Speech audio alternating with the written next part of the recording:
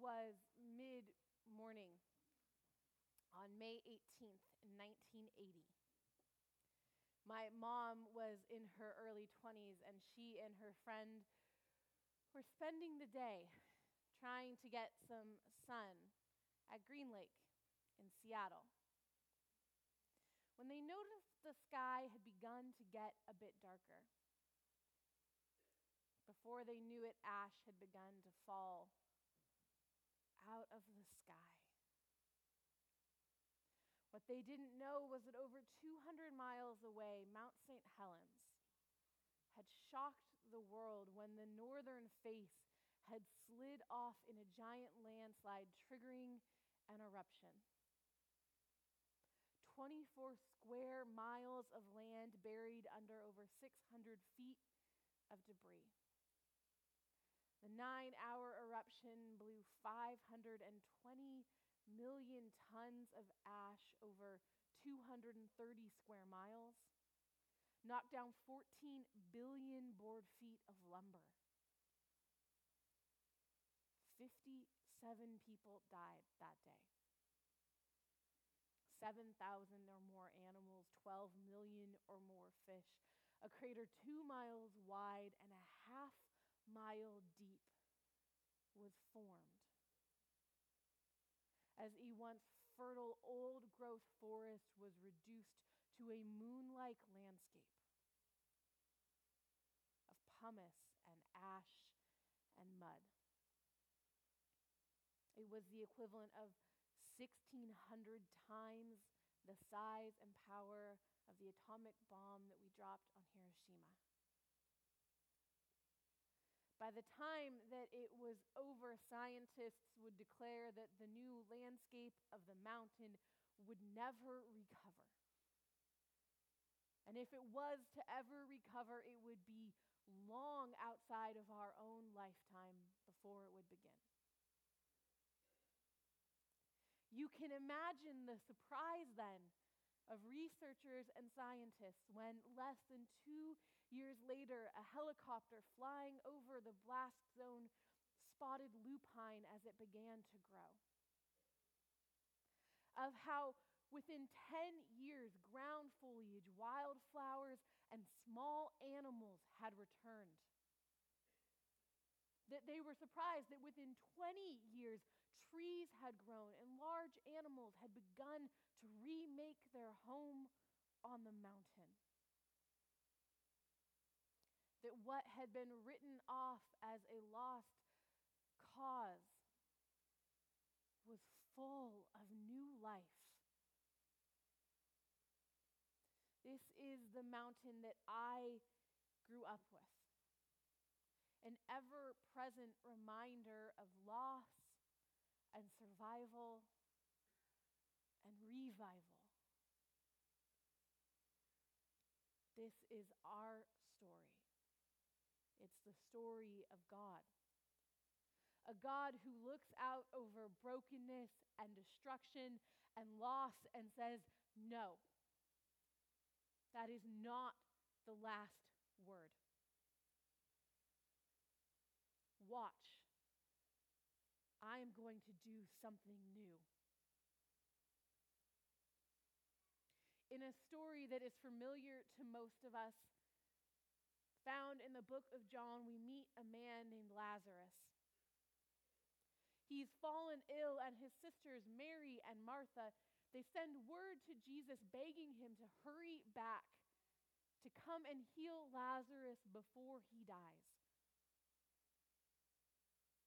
In what is perhaps one of the most difficult passages in the Bible for me, we find out that after hearing his plea, that Jesus waits 2 more days.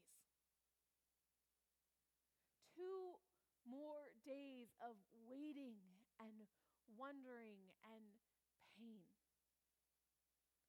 2 more days in which Lazarus dies. When Jesus finally decides to return to Bethlehem to see his friend, we're never given an explanation as to why he waited. When Martha hears that Jesus is approaching, she runs out onto the road and she confronts him in anger and in sorrow. If you had been here, he wouldn't have died. Soon after, Jesus calls for her sister Mary. She comes to him and she falls at his feet crying, if you had been here, this wouldn't have happened. Martha and Mary both pour out their hearts to Jesus. They lay their pain honestly at his feet. And how does he respond? Does he respond defensively? Does he respond with anger? Does he try to explain all the reasons why?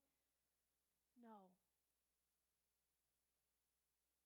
We're told that he is deeply disturbed by their sorrow. And in perhaps the two most powerful words that I have ever read, we get the shortest sentence you will find in Scripture.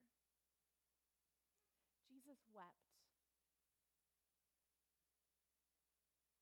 Because sometimes, as we know, in the midst of loss, there are no words. There is nothing to be said. What we need is someone who can cry with us, who can mourn with us, who can feel our pain. After all, that is the story of the gospel. It's the story about God, not some faraway God who sits back and watches us suffer from afar, but a God who walks with us through the valleys, who stands beside us, who takes our sorrow and our pain into his own body and is there with us and near to us. The Psalms in times like these are a balm to my soul. They are proof that humanity has been crying out our pain to God far longer than just our lifetime.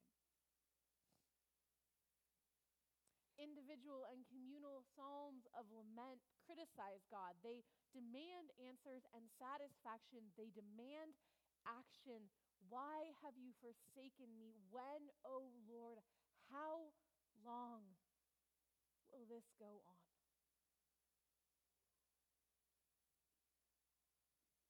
But Jesus doesn't just stop at tears and sorrow. He's not bound by our human limitations. He asks the sisters, where have you taken his body? Taken to the tomb, he stands before and he asks for the rock to be removed, and he calls out to Lazarus, come out. He raises him from the dead. I have always wondered what it was like for Lazarus after that day. After all, how can you ever go back? How can you ever go back to normal after that kind of loss, after that kind of change, after that kind of experience? During the eruption, Mount St. Helens lost 1,300 feet of elevation. Its entire northern face gone, an ecosystem wiped out. No amount of hoping or wishing, no amount of working or repair will ever let it go back to how it was. What was normal for all those years. Instead, it found a new normal.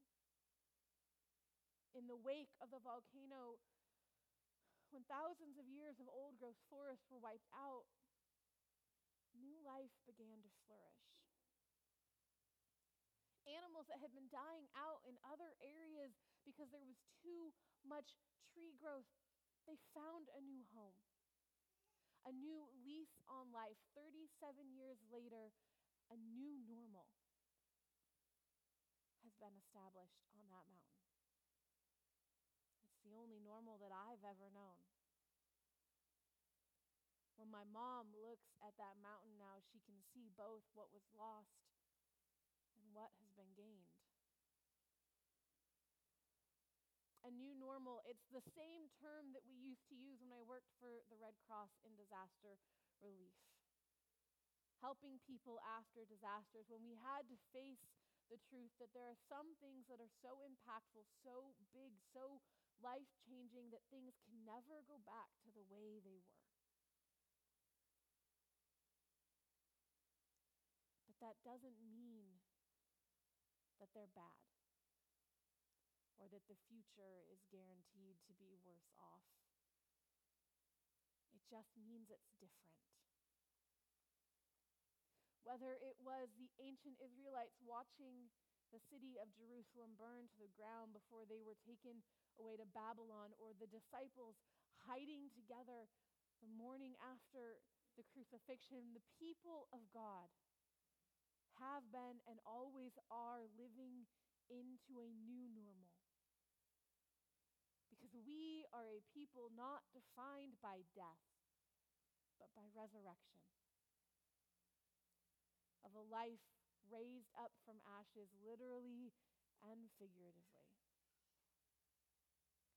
Isaiah 61 reads, "The Spirit of God is upon me.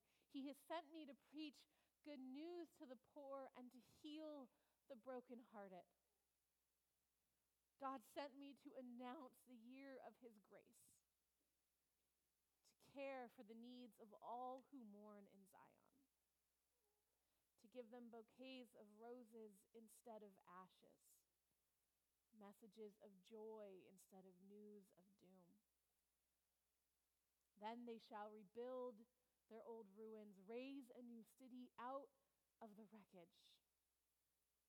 They will start over on ruined cities, take the rubble left behind, and they will make it new."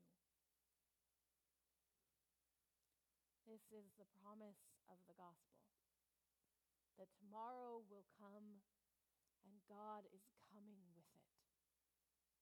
That no matter how bad things seem, this is not the end of the story. Because God is in the business of rebuilding. And He is rebuilding us, and He is rebuilding this world, even as we sit here today. Today is a day when it seems like believing all of this is far too daunting. When all we want to do is to just go back to the normal we knew a few days ago. Instead, we will follow the call of Moses as he led the people out of Egypt, of Isaiah as he spoke to those gone from the cities of God, to Jesus as he comforted his disciples. We will go forward into a new normal. Like Lazarus, we will be called back into life. Like Martha and Mary, we will trust in a Jesus who weeps with us, who loves us, and who will never leave us alone.